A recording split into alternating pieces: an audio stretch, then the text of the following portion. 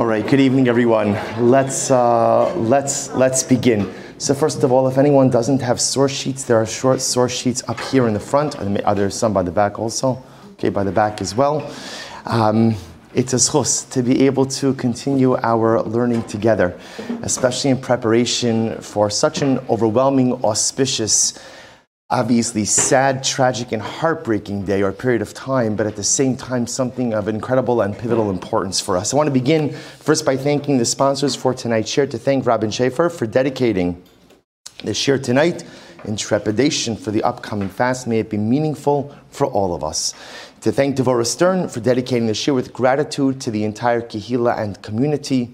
To thank Greg and Rachel Levitan for dedicating the shir tonight in memory of Rachel's aunt, Maxine Miller Gould, who passed away on the 20th of Tammuz. And to thank Julie Roll for dedicating the shir tonight Le'iloi Nishmas, her mother, Leah Bas David Zichron Livrach. We hope that in the merit of our Talmud Torah, all of the neshamas will have an aliyah and the families a nechama. Preparing for Tisha B'Av, and certainly experiencing Tisha B'Av itself, is an overwhelming experience. It's an overwhelming experience because what we try to do on Tisha B'Av is really to go ahead and compact 2,000 years of pain, 2,000 years of heartbreak, 2,000 years of difficulty into one day. You see, the incredible thing about the Jew, the incredible thing about Am Yisrael, is we walk around this world with so much pain, right? If you think about it, if you ever take a moment to just take a step back and reflect on the experience, the Klal Yisrael experience, it's overwhelming. It's overwhelming. And it could easily reduce even a person who feels minimally into tears. If you think about the heartbreak, the tragic loss, the trials, the travails, the suffering of Am Yisrael over the last 2,000 years, if you contemplate the destruction of the Beis HaMikdash, if you contemplate the Crusades, if you contemplate the pogroms, if you contemplate the Holocaust, if you contemplate terror attacks, if you contemplate everything that we have gone through as a people, it's overwhelming. But the incredible strength of Am Yisrael is that we have the ability to engage in what I'll call some healthy cognitive dissonance. Normally, cognitive dissonance is a bad thing. Right? To divorce yourself from reality and to go ahead and go through life ignoring certain realities is an unhealthy thing, but sometimes it's very helpful. And Klal Yisrael deals with our trauma how? The truth is, day in and day out, we push it back into the recesses of our subconscious. That's what I do. I don't wear my pain on my sleeve. You know that there are some people, when you ask them, how are you doing? How are you doing?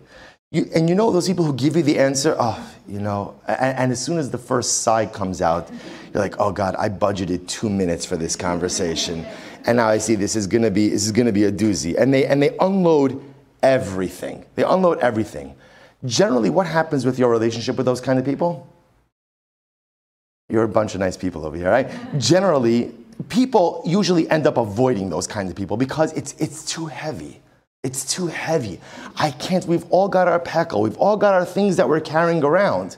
And the truth is, part of being an emotionally healthy person is knowing what to wear on your sleeve, but then also what to push back into your own subconscious. Not everything is Rishus HaRabim. Not everything is for the public domain. Not everything is to be worn on your sleeve. Not everything is to be shared with every single individual. There are certain difficulties and challenges that I share, and other things that I bear by myself. Or when I say by myself, perhaps with my immediate family, perhaps with a close circle of friends.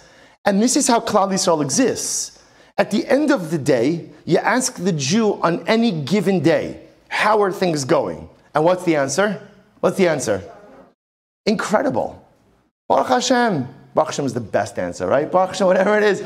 Baruch Hashem. How are things going? Things are going great. And I'm saying, if you ask a Jew, ask me how Klal Yisrael is doing. How is Klal Yisrael doing? How is Klal Yisrael doing? Well, again, even that's a difficult question. Are you talking about Klal Yisrael, all segments of Klal Yisrael? You're talking about Orthodox Jews, Conservative Jews, Reform Jews, all of that. Who are you talking about? But in general, the answer is Klal Yisrael is doing great. We're great. Why? Because I know I'm one day closer to Geula today than I was yesterday. I know, Baruch Hashem, that Klal Yisrael is healthy and robust and vibrant. I know all of these things. And so day in and day out, I keep a disposition of overwhelming simcha, optimism, hope, and joy.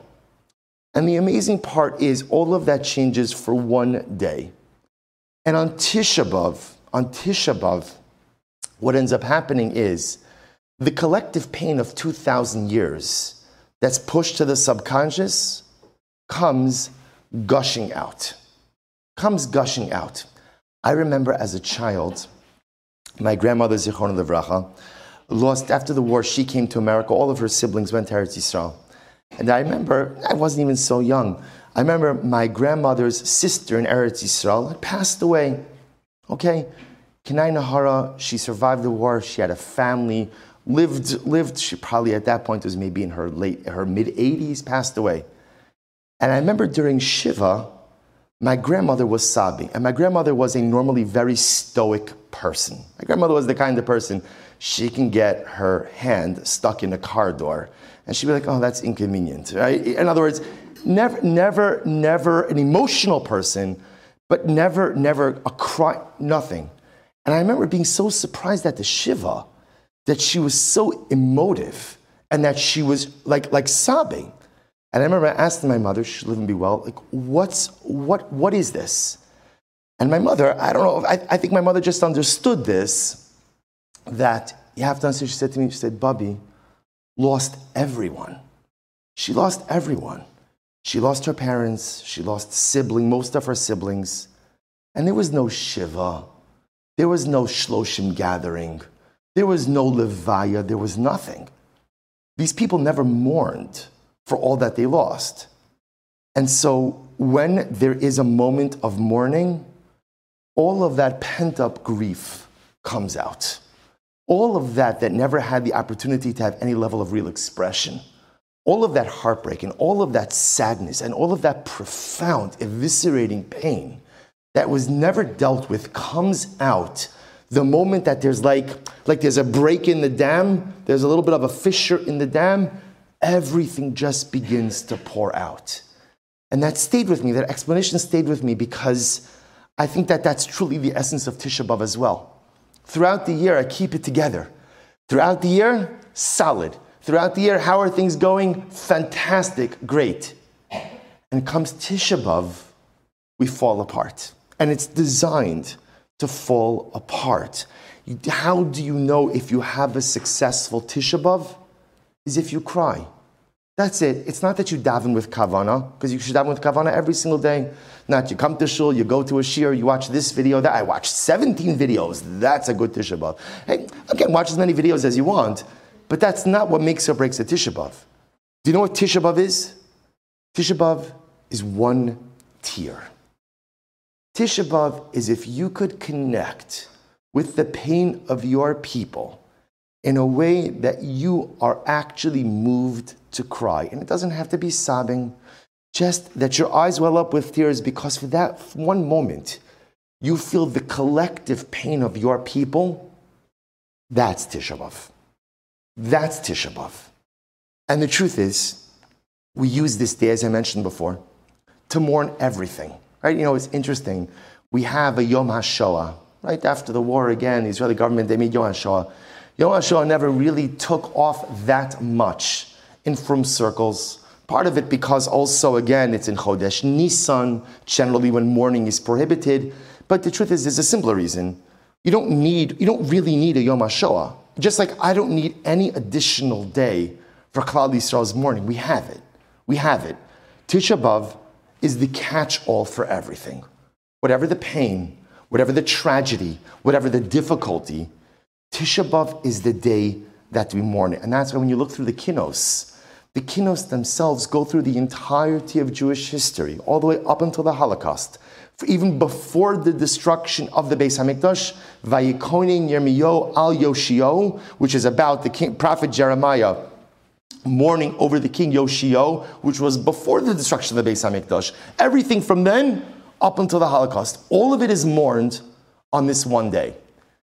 But the truth is, there's one event, and it's interesting, as I was preparing for this shiur, I want to tell you, when Rosh Chodesh Av comes, I find myself like enveloped in a heaviness, just in a heaviness. And I'm normally like a pretty upbeat person, right? I think, looking at my wife, Just give me a nod, throw me a bone. Thank you. Right? Normally, like a pretty upbeat, try to be an optimistic person. And Rosh Chodesh Av comes, and there's a heaviness. On one hand, again, there's untold possibilities. It's only Tuesday. And there's so much that can happen between tonight and Sunday. There's so much that could happen. But at the end of the day, there's a heaviness. And that heaviness is rooted in primarily one event. And that one event is the destruction of the Beis HaMikdash. And it struck me as I was saying, as I was preparing for the shir, that out of all the years that I've spoken on Tisha B'Av and all the shirim I've given, I don't think I've ever given a shir about the Beis HaMikdash and what it means to us to have lost the Beis HaMikdash. I thought to myself, how could it be? How could it be all of these years I've never given a shir about the Beis HaMikdash? And there's a simple answer to it. Simple answer to it is because I think for most of us, it's an unrelatable loss. It's an unrelatable loss. 2,000 years ago, there was a beautiful temple that stood atop Har HaBayis, a magnificent, magnificent structure, both begashmius and beruchnius, materially and spiritually. Okay? 2,000 years is a very long time. For 2,000 years, that means I don't know it, my parents don't know it. As far back as my generations go, no one in my family knew the Beis HaMikdash. So it's hard to mourn for that which you do not know. But at the end of the day, as much as Tisha B'Av is a catch-all day for all of the history of Jewish tragedy, it is the destruction of the Beis HaMikdash that creates the primary mourning signature on this date. And because of that, it behooves us, in preparation for Tisha B'Av, to spend tonight focusing a little bit on the loss of the Beis HaMikdash and practically, what does that mean for us? So let's begin. I'll quote you in number 1, a pasuk in Eicha. The Navi says, as we'll read on Matzah Shabbos, B'cho tifke b'layla. So remember again, we begin in Eicha, and Eicha, of course, again is a Megillah detailing the destruction of the Beis HaMikdash. And in the destruction of the Beis HaMikdash, in this Megillah, ultimately again, Yerushalayim is referred to in a variety of different ways, but often Yerushalayim is referred to as a widow. As a widow, as a woman who has lost that which she loves in this world. And she cries at night, B'cho tifke b'layla. And there's an amazing medrash in number 2. The medrash writes, Lama b'layla. Why does the Megillah say that she cries at night? She cries by day, she cries at night. The widow cries at all hours. Why at night? And the medrash says, She'ein kol holech ela b'layla. Lekach ne'emar b'layla. Because sound carries at night. See, at night, when the world is quiet, you hear a lot more things. So when you hear someone crying at night, the cries are so much more pronounced. And the Medrash tells a story. The Medrash tells an amazing story. There was a woman who lived in the neighborhood of Rabbi Gamliel. And this woman lost her child. Ben Tishchores means she lost a young child. Alav balayla. And every single night, this woman would cry for her son. Rabbi Gamliel would hear her crying. And he would hear this bereaved mother crying. And as he would hear her crying, he was reminded of the loss of the Beis HaMikdash. If you can imagine the scene, so every single night in this neighborhood, everyone heard this bereaved mother crying. She was crying by day also probably, but during the day there's a lot of commotion. So every single night she's crying. And every single night when she would cry, Rabbi Gamliel would remember the destruction of the Beis HaMikdash, and he would cry along with her.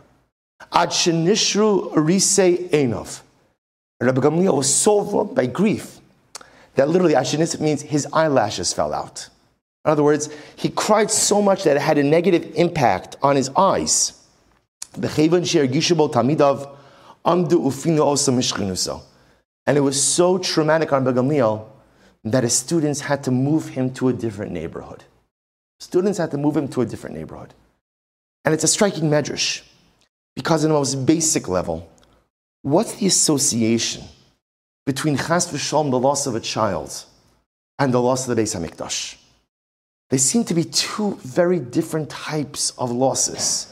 Yet every single night when this bereaved mother cried for her son, Rabbi Gamliel was reminded of the Churban, reminded of the destruction, and cried along with her. Hold that question. We're going to circle back to that at the end of the shiur. Let's analyze a little bit. What was so special about the Beis HaMikdash? What was it that made the Beis HaMikdash unique? Understand, you could say, of course, what made the Beis HaMikdash unique was the fact that it was a gathering place for Klal Yisrael. Okay, but the truth is, Klal Yisrael, the Jewish people, could gather anywhere and everywhere. Of course, we know, on the most basic level, what makes the Beis HaMikdash most unique. I've said this many times throughout the years, that I think when Mashiach comes and we rebuild the Beis HaMikdash, Emeretz Hashem b'sha'al tova u'metzlachas, I think we're going to be happy, but I think we're also going to be a little scared. Why? Because if you think about it, there's one Beis HaMikdash for Klal Yisrael, right? There's not a modern Orthodox Beis HaMikdash, a Yeshivish Beis HaMikdash, a Zionist Beis HaMikdash, and a Turei Karta Beis HaMikdash. There's not a Hashkama minyan, a Karlbach minyan, an early minyan, a late minyan, a teen minyan, a young couples minyan. You see now, the way unfortunately we operate is, I want my Judaism the way I want it. So I want to daven early, I want to daven late, I want to daven here. Again, it's a symptom of not having a Beis HaMikdash, that it's a la carte Yiddishkeit. You know, this is how I want it, and so this is how I make it. Now again, Baruch Hashem, we're vibrant, it's working for us now. But you know, the Beis HaMikdash, there's one Mikdash. Can you imagine what that's going to look like? Right? You're going to be walking like, wow, they daven here? Like they daven here? Right? They're coming here also? Yeah, everybody davens here. There's one address for Klal Yisrael. And when you're Ola Regel on Pesach, Shavuos, and Sukkot, everyone comes to the same place, which is why, if we truly want the Beis HaMikdash, we have to work on getting along with all kinds of people. Because that is the hallmark of the Messianic era. People who are firmer than you, people who are not as firm than you, people who look like you, don't look like you. We have to cultivate the ability to get along and to love every single Jew, because very soon we're all going to be worshiping in the same Beis HaMikdash together. But on an additional level, if you take a look at number 3, in the Yaros Devash was written by Rav Yonasan Eibeshitz, who lived from 1690 to 1764. He explains something very profound.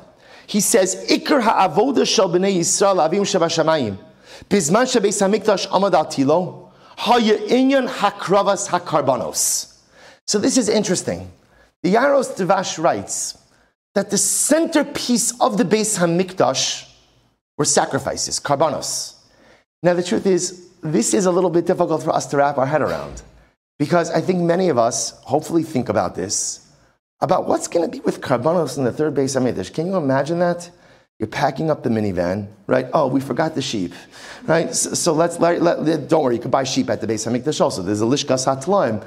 But it's interesting, because again, I don't know, in Baltimore there are a lot of dog people, I'm not going to lie. As a transplant from New Jersey, I still find it surprising, right? But it's different here. In any event, right, Jews aren't necessarily traditionally big animal people. Now the Beis HaMikdash comes, and now again we're bringing karbanos. And by the way, with a karban, it's not just like, I guess certain karbanos you could send with someone else. But other times the owner has to do smicha, has to place his hands on top of the karbanos. It's going to be fascinating. And the Yaros Devash says, Rabbi Yonasan Eibeshitz says, the primary thing of the Beis HaMikdash, the primary aspect of the Beis HaMikdash are karbanos. It's all karbanos all the time. Sacrificial orders, sacrificial rites is what makes the Beis HaMikdash unique. Because if you think about it, the truth is it's not davening, because you could daven anywhere. It's not even just simply being together, the Achdus, because we can establish Klal Yisrael Achdus anywhere. Karbanos, sacrifices, cannot be offered anywhere other than the Beis HaMikdash itself. And therefore, says the Yaros Devash, it is the karbanos, the sacrificial order, that makes the Beis HaMikdash most unique. So what's so unique about karbanos? What was so special about karbanos? So number 4, it's actually very beautiful. The Bnei Yissaschar, I'm not going to do it inside, I'll tell you it outside. The Bnei Yissaschar was the Tzvi Elimelech of Dinov, who lived from 1783 to 1841. And the Bnei Yissaschar, one of the great Hasidic masters, explains, because the interesting part about a carbon is a carbon incorporates all aspects of the world. You know, in the we'll call it the living world, there's 4 different categories. There's domeim, which means inanimate objects, someach, objects that grow, chai, things that are alive, and medaber, things that speak. Those are the 4 orders. That's in the world. Those are the 4 levels of existence. And the Bnei Yissaschar says that it's fascinating that Karbonos use all 4 of these things. He explains this is fascinating. He says the carbon, the animal, is chai, it's living. The eitzim, the wood, which you use for the fire, is someach, it blossoms. Every carbon has to have salt. Salt is domain, inanimate. And of course, a carbon has to be offered up by a person. A person is a medaber, speech. And the Bnei Yissaschar says something so beautiful. There's nowhere else in the world, there's nowhere outside of Karbanos, where all 4 of these categories are incorporated together into the service of HaKadosh Baruch Hu. That's what a carbon does. A carbon again takes domain, inanimate, someach, that which grows, chai, that which is alive, and medaber, that which speaks, and combines all 4 of these categories into the service of Hashem. But the Medrash says a little bit differently. The Medrash number 5 writes, and this is incredibly beautiful. Am Rabbi Yehuda bar Simon. Here's the power of a carbon. Me'olam lo lan adam b'Yushalayim ubiyada avon. Listen to this phrase. A person never went to sleep in Yerushalayim in a state of sin. In a state of sin. Meaning that whatever you did wrong, if you were in Yerushalayim, you never went to sleep with that sin sitting on your head, sitting on your neshama. How so? Keitzad. Tamid shal shachar mechaper alavono shenasa balayla. Tamid shal bein ha'arbayim mechaper alavono shenasu bayom. Because at the end of the day, what would happen? There were 2 communal offerings, what we call the carbon tamid. Tamid, there's tamid shal shachar, there's a morning offering, and there's a tamid shal bein ha'arbayim, an afternoon offering. So the Medrash says something absolutely amazing. The morning offering, the tamid shal shachar, which was a communal offering, would atone for all of the sins that occurred over the night. And the tamid shal bein ha'arbayim, the afternoon offering, the afternoon tamid, would atone for all of the daytime offerings. So isn't this incredible? That if you were in Yerushalayim, you never had to worry about a sin sitting on your neshama. Whatever you did wrong, your slate could be clean. How? Again, tamid shal shachar could take care of the nighttime averos, tamid shal bein ha'arbayim, the afternoon tamid, the daytime averos. So isn't that incredible? So when you had a Beis HaMikdash and there were karbanos always had the ability to wipe the slate clean. But here's the issue. If you look at number 6, we know, the Yalkut Shimoni goes on, he says, Kimo Kain, Adam shenichshal ba'avera, v'hayadoig lechaparas chata'o, haya'ola l'Yerushalayim makriv karbana, v'nistach lo achatasa asher chata. And now the Yalkut says, even on a more basic level, think about this just a moment. A person committed an avera. So, okay, when I commit an avera, person commits an avera, right? What's always hanging over my head? What do I never know with absolute certainty? Have I been forgiven? Have I been forgiven or not? Is the avera there? Is the avera not there? Says the Yalkut Shimoni number 6. Here's a great part. You have a Beis HaMikdash. You commit an avera. What do?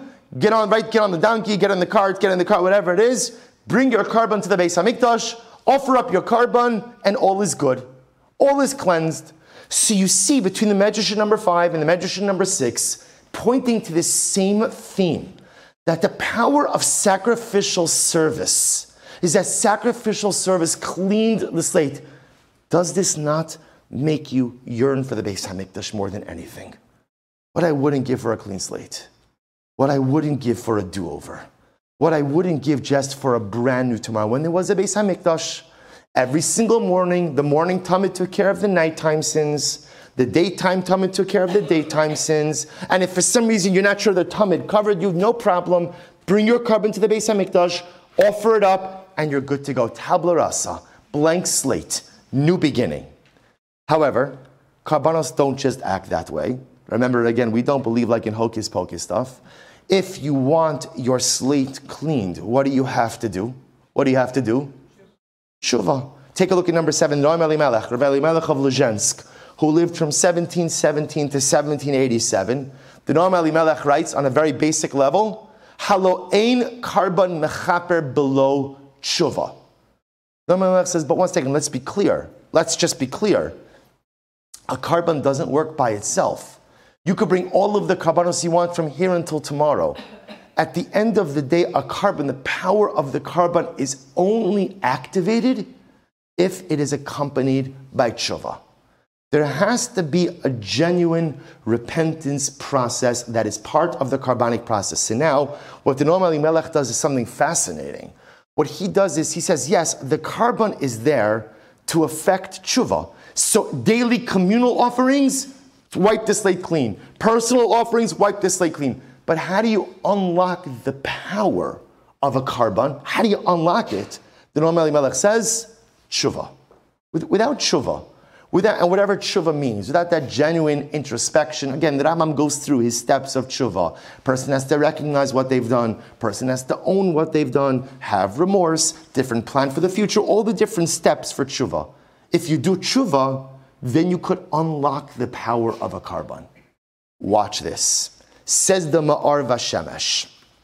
The Ma'ar Vashemesh writes, the Ma'ar Vashemesh was Rav Klonimus Kalman Epstein, actually the grandfather of the Piagets. No? The Piagets has the same name as his grandfather. Rav Klonimus Kalman Epstein lives from 1751 to 1823. So almost everyone who we're quoting tonight lives exactly around the same basic time period. So the Ma'ar Vashemesh says something amazing. I'm going to go a little bit out of order. Take a look at number 9 for just a moment. Take a look at number 9. Here the Ma'ar Vashemesh says as follows. He says, so actually, let me tell you number 8 outside for just a moment. The Ma'ar Vashemesh is talking about the power of a tzaddik. Now remember, in Chasidus, right, so ultimately again, the Rebbe, the tzaddik, plays a pivotal role. And the power of Rebbe, the power of the tzaddik, is that when he is with his constituency, and this is incredible, the Ma'ar Vashemesh says that sometimes when I am with my followers, I can't think straight. I find myself bombarded by all types of alien thoughts, and thoughts that I don't normally have when I'm by myself. And the Ma'ar Vashemesh says something absolutely amazing. He says that sometimes when the tzaddik is connected to his flock, he understands that they're not where they need to be. And so those thoughts that are bombarding his neshama sometimes are not his. Whose thoughts are they? Whose thoughts are they? They're the people he's with. But they're telling the tzaddik, you need to motivate these people to do more, to be more, and to affect change. The Ma'ar Vashemesh says, where did we first see this dynamic? And look what he writes now in number 9. Listen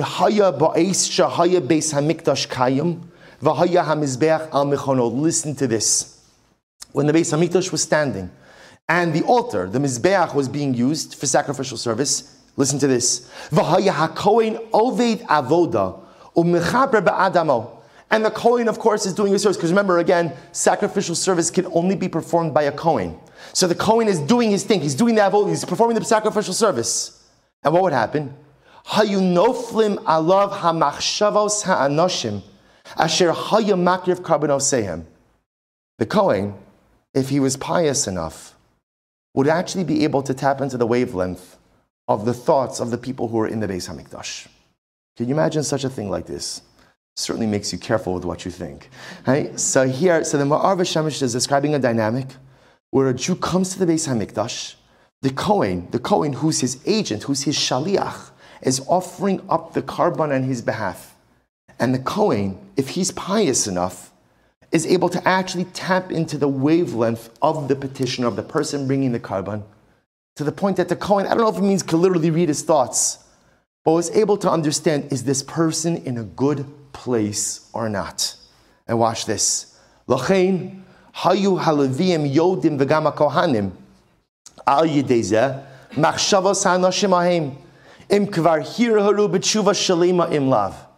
And what was the Kohen able to perceive? And this is incredible. What was the Kohen able to perceive? Did this person do tshuva or not? The Kohen in the Beis HaMikdash was able to know if Ruvain, Shimon, Levi, Rivka, Sarah, whoever's bringing the carbon, did they do tshuva or not? Because remember again, as we just said before, karbanos are incredibly powerful. But in order to unlock the power of a carbon, you have to do tshuva. But here's what's interesting. Which is, the truth is, what's the danger in karbanos? What's the danger in karbanos? The danger in karbanos is, it's easy enough to go through the behavioral or mechanistic motions and think that you've discharged obligations, right? Doesn't this happen all the time? We get to Elul. And it's incredible. What happens when Elul comes, right? Generally, how do my Elul preparations begin? How do they begin? Right? Do you mocha me? Oh, okay, I forgot. I'm speaking to righteous women. I forgot, right? So you mocha me, that's beautiful. Generally, the way people say, I'm taking on this and I'm taking on that. I'm going to say Sefer Tehillim 15 times before breakfast, and I'm going to say Nishmas 27 times before I wash Nikolvasser, and I'm going to do all this stuff. It's going to be incredible. And that's great. Say Nishmas as much as you want. But at the end of the day, we often forget to actually do tshuva. In other words, before I take on anything, first there needs to be an inventory. What's broken inside of me? All of us have things that are broken. What's broken? Let me identify it. Let me actually come to terms with that which is broken. And then I need to make a plan. How am I going to fix it? And then you want to take on extra stuff to help you fix it. That's fantastic. So why is it that often we gravitate to taking stuff on? It's very simple. Because taking stuff on is so much easier than fixing that which is broken. Because taking on a million different tefillos and a million different chasadim, first of all, it feels good, it's nice, it lifts me up. And again, I'm not minimizing the power of taking on, of engaging in positive dynamic activity. But at the end of the day, it's so much easier to take stuff on than it is to actually encounter that which is broken and find the courage to fix it. So the same thing happened in the Beis HaMikdash, says the Ma'ar Vashemesh. A Jew messed up. A Jew had something broken, so he or she is bringing a carbon to the Beis HaMikdash. I want to fix it. How many people came to the Beis HaMikdash thinking, okay, brought the carbon, job done, check, let's go back, let's go have pizza, I don't know, whatever it is we're going to do, right? I did what I was supposed to do, and now I'm done. You're not done. You brought the carbon, but the carbon is only meaningful if you activate its power through tshuva. So says the Ma'ar Vashemesh something absolutely amazing. The Kohanim were able to feel if someone did tshuva or not. Have you ever heard anything like this in your life? I owe this to all of you that I learned this piece. The Kohanim were able to feel if someone did tshuva or not. Now listen to what the Ma'ar Vashemesh writes. And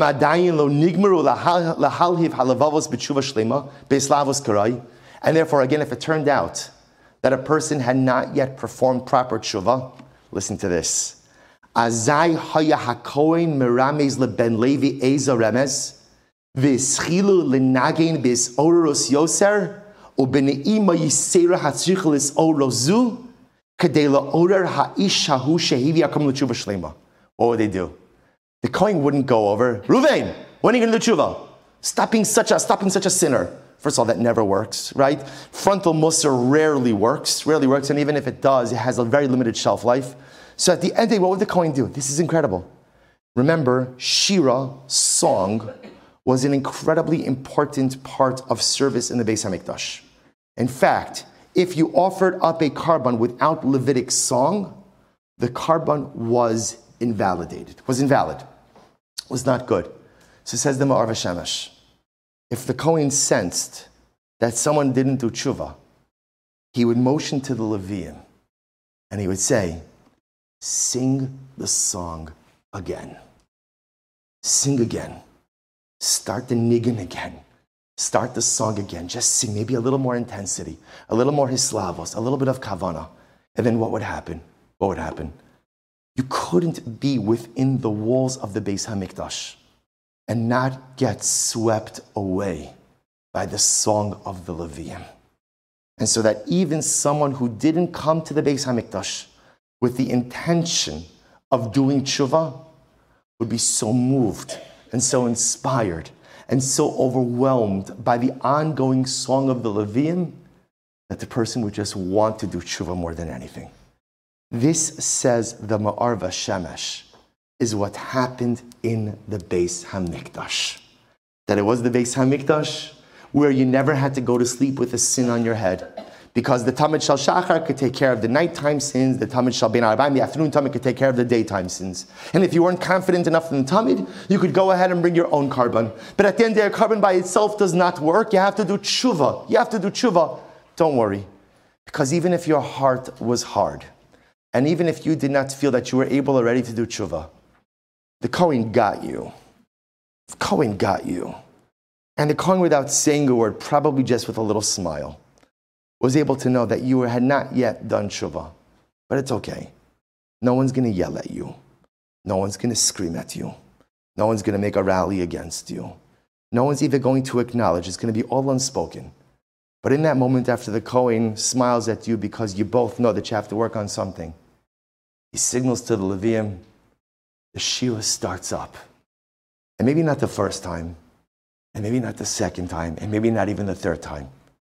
But at some machzer, at some time when the Levium are singing, the heart of stone melts. The leiv basar, the heart of flesh, returns. And now I could finally do tshuva. And herein lies the beauty of a Beis Hamikdash. See, when the Beis Hamikdash stood, there was no such thing, so to speak, as unfinished business. I'll ask you the following question. Think about something inside of you that's broken. Don't raise your hand or call it out. Right? Think about something inside of you that's broken. And then ask yourself the following question. How long has it been broken for? And if you're like me, which I think in this realm of the human condition we're often very much alike, the stuff that's broken inside of me didn't break yesterday, didn't break today. It's been broken for years. It's been broken for years. So what do I do about that? Well, about my broken kite, what do I do? So we do interesting things. We try to make it look a little nicer. Whatever, I'll put a proverbial vase of flowers on top of it, maybe a little doily, a little something, right? Some window, something.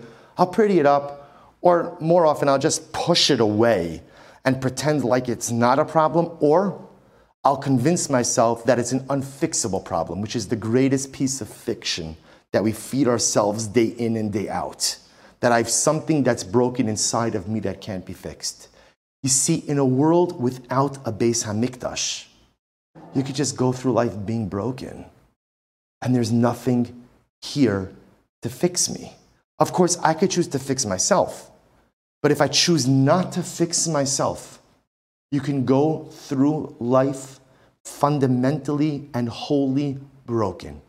And I want to tell you, as someone who deals a lot with death, I know that sounds morose, but like levayas, people who are terminally ill, I've had over the course of my career the opportunity to be with many, many people in their last moments. And the number of people who express remorse about the lives they led and the things they didn't do and the things they didn't correct, it's staggering. But I guess if we think about it, it's not surprising. Because I would venture to say, I'm not a betting man, but if I was, I would venture to say that almost every single person here tonight has something that is broken, and it's been broken for a while, and I just haven't tried or maybe just have given up trying to fix it. Because you see, in a world without a Beis Hamikdash, you can get away going through life with broken stuff. And there's nothing there to force you to fix it.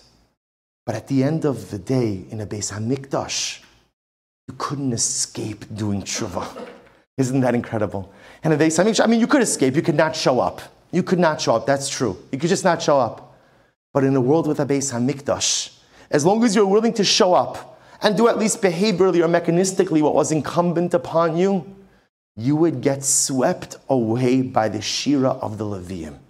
You could not go through life in a perpetual state of broken kite, because at some point in time you'd be forced, you'd have no choice but to fix that which is broken.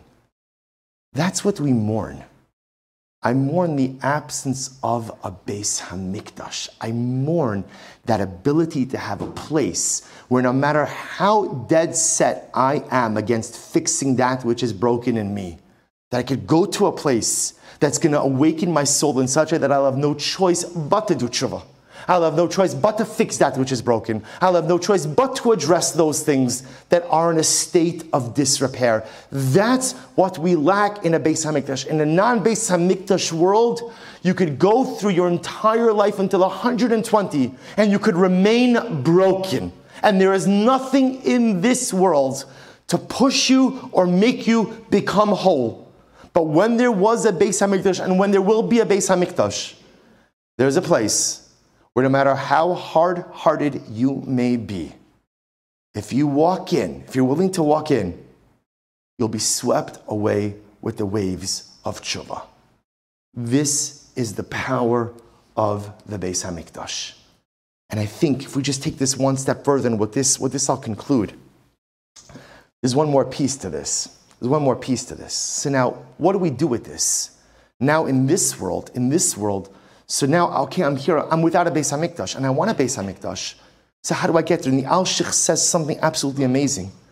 The Alshich writes, he quotes the pasuk in number 10, Va'asuli mikdash v'shachanti b'socha. Make for me a mikdash and I will dwell within you. Of course, we know that again, it's unique pasuk, because the Torah says, make for me a mikdash, I'll dwell within you, plural. It should be, make for me a mikdash and I will dwell within it. V'shachanti b'socha. Why b'socha?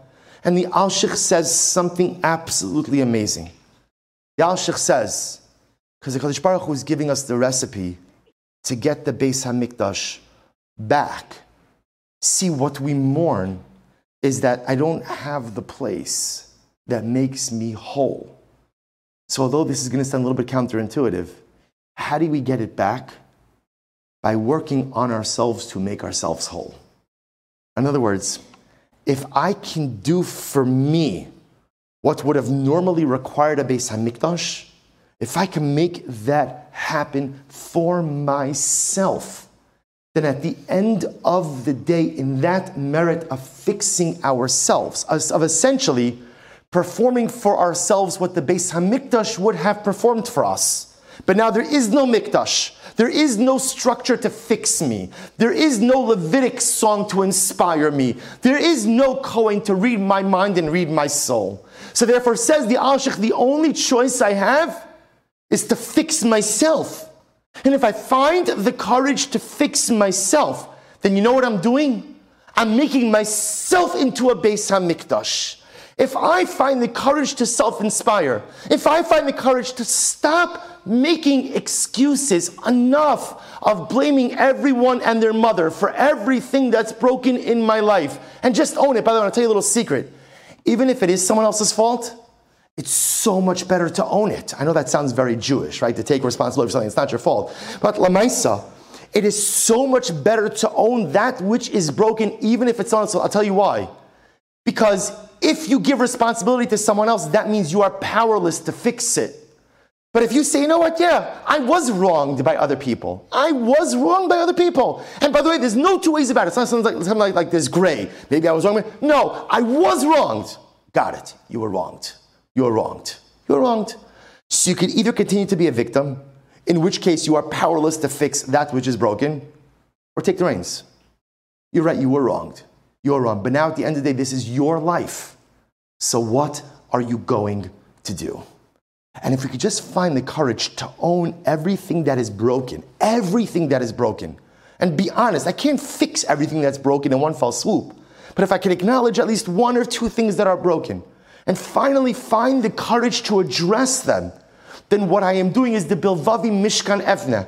I am turning myself into a Beis HaMikdash. I'll sing the song of tshuva to myself. I'll sing the song of inspiration to myself. I'll sing the song of personalistic redemption to myself. And if I'm able to rehabilitate myself in the way that my ancestors were rehabilitated in the Beis HaMikdash, then says the Alshich, by turning ourselves into a Beis HaMikdash, that is how we will be blessed with the Bayis Shlishi.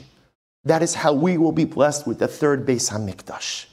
if we turn ourselves into a Beis HaMikdash, if we turn ourselves into a space of personalistic acknowledgement and ownership over that which is broken, find the courage to address it, rehabilitate ourselves one step at a time.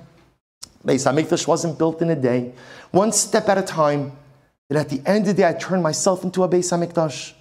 And when I turn myself into a Beis HaMikdash, then I am privileged to have the Bayis Shlishi. And now, if we bring this all the way full circle, remember again, how did we begin 45 minutes ago?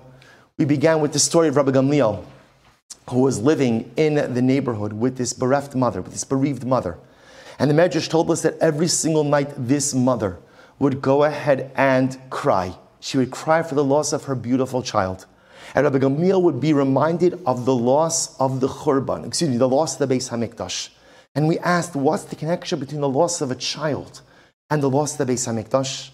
And the truth is, now we understand it. The loss of a child is a traumatic and overwhelming loss for a variety of different reasons, Rahman al-Islam. But one of the things that the loss of a child brings with it is a loss of a sense of self. Rav Shamshon Raphael Hirsch brings down that one of the reasons we have children is because what man wants more than anything is eternality. Right? Eternality. I want to be eternal. I want to be immortal. But of course, that's not in the cards. What's the next best thing to immortality? The next best thing? Children. Why? Because this way, when I go ahead and I leave this world, there's a piece of me that lives on. There's a piece of me which continues. And so when a parent loses a child, it's not just that chas v'shalom rachman lo alinu, they've lost someone they love. They've lost a piece of themselves. I lose a piece of me if chas v'shalom I lose my child. And Rabbi Gamliel realized in that moment, that's what happened with the Beis HaMikdash. I lost a piece of me. I lost the ability to be the best version of myself. I lost a pure and pristine piece of my identity. Because when the Beis HaMikdash was here, I could go there and I could bring my karban and I could do my tshuva. And even if I was not holding in a place, there were all of these people and all of these things to help facilitate my personalistic, cathartic change. That was all there. And when the Beis HaMikdash was destroyed, Rabbi Gamliel said, like that bereaved mother, we lost a piece of ourselves. And I think this is what we have to focus on as we go into Tisha B'Av. Because it's true, we mourn everything. To be clear, we mourn everything. We mourn every single catastrophe of Klal Yisrael over the last 2,000 years. But at the end of the day, the pivotal event that we focus on more than anything is the loss of the Beis HaMikdash. And never for a moment think that we mourn the loss of a structure. Because buildings, Jews are good at building buildings, Baruch Hashem. We could build buildings from here until tomorrow. It's not a problem. It's not the building we mourn. It's what the building did for us. It's more specifically what the Karbanos did for us. It's what the Song of the Levium did for us. That's what I mourn. That when the Beis HaMikdash was here, I couldn't go through life remaining broken.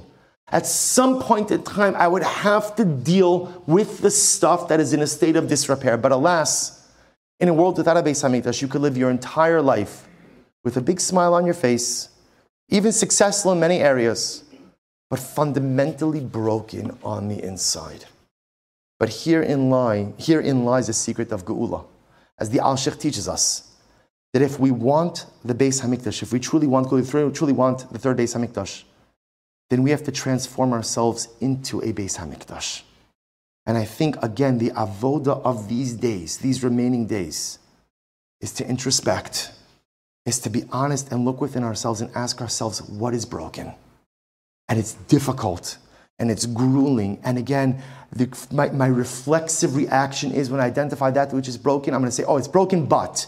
There's always the broken but, right? And the broken but is, it's broken, but it's not my fault. Okay, maybe it's not your fault, maybe it is your fault, but who cares? One thing is clear, which if it's broken inside of you, you are the only person who can fix it. No one else in the world can make you whole except you.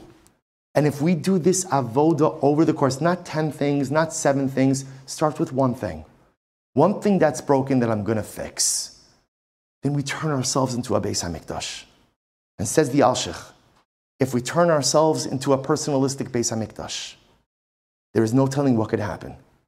Perhaps, we'll be zocha to the Bayis Shlishi. I'll just conclude by pointing out that I think this year is ripe for this. This year Tisha B'Av is unique. Tisha B'Av is a nidcha. It's a nidcha, right? The 9th of Av falls, everybody knows this, right? Everybody, right? Because everybody's asking all these kind of questions. Right? So it's a nidcha. So the 9th of Av falls out on Shabbos. So we'll fast on the 10th of Av on Sunday. And there are many leniencies built into the fast because it's a nidcha, because it's delayed. I was thinking earlier this week, what a fascinating year this is. Do you know what it means for this year? Do you know what it means? I know it's going to sound strange when I say it. There's no Tisha B'Av this year. There's no Tisha B'Av, right? Think about it. There is no Tisha B'Av. There's Yud B'Av. In other words, we'll observe the fast of the 9th of Av on the 10th of Av, but there is no observance on the 9th of Av. And the Baal Shem Tov HaKadosh says something absolutely amazing. He says any year when it is a nidcha, the potential for geula is even more acute. Because in a year when it's a nidcha, in a year when Tisha B'Av falls down on Shabbos, that means there's not a real Tisha B'Av. So already in a year without a real Tisha B'Av, you know what that means? That means we're one step closer to geula. We're one step closer to redemption because now I have a year 5782 where there is not a real observance. I mean, when I say real, a pure and unadulterated observance of Tisha B'Av. It's a nidcha. This is a year without a real Tisha B'Av. And if this is a year without a real Tisha B'Av, then this is a year when geula is a little bit closer. And if this is a year when geula is a little bit closer, then there is no telling what we can accomplish. Over these days, over Tisha B'Av, if we just find the courage to make ourselves into a true Beis HaMikdash and engage in that difficult process of introspection and of going ahead and fixing that which is broken, perhaps this will be the year that in the merit of building our personalistic Batei Mikdash, the HaKadosh Baruch Hu will finally see fit to bring the Melech HaMashiach, and with the Melech HaMashiach, Tchias HaMesim. Imagine all of the people who we cry for, all of the people who we mourn for. Imagine what's going to be like when Klal Yisrael is reunited. Imagine the Tchias HaMesim. And imagine how it's going to be when we see the third Beis HaMikdash descend from Shamayim, fully intact, ready to absorb all of Klal Yisrael within its walls. That dream and that vision is within reach. All we need to do is to make ourselves into that personal Beis HaMikdash. And may we be Zocha Me'eretz Hashem to do it this year.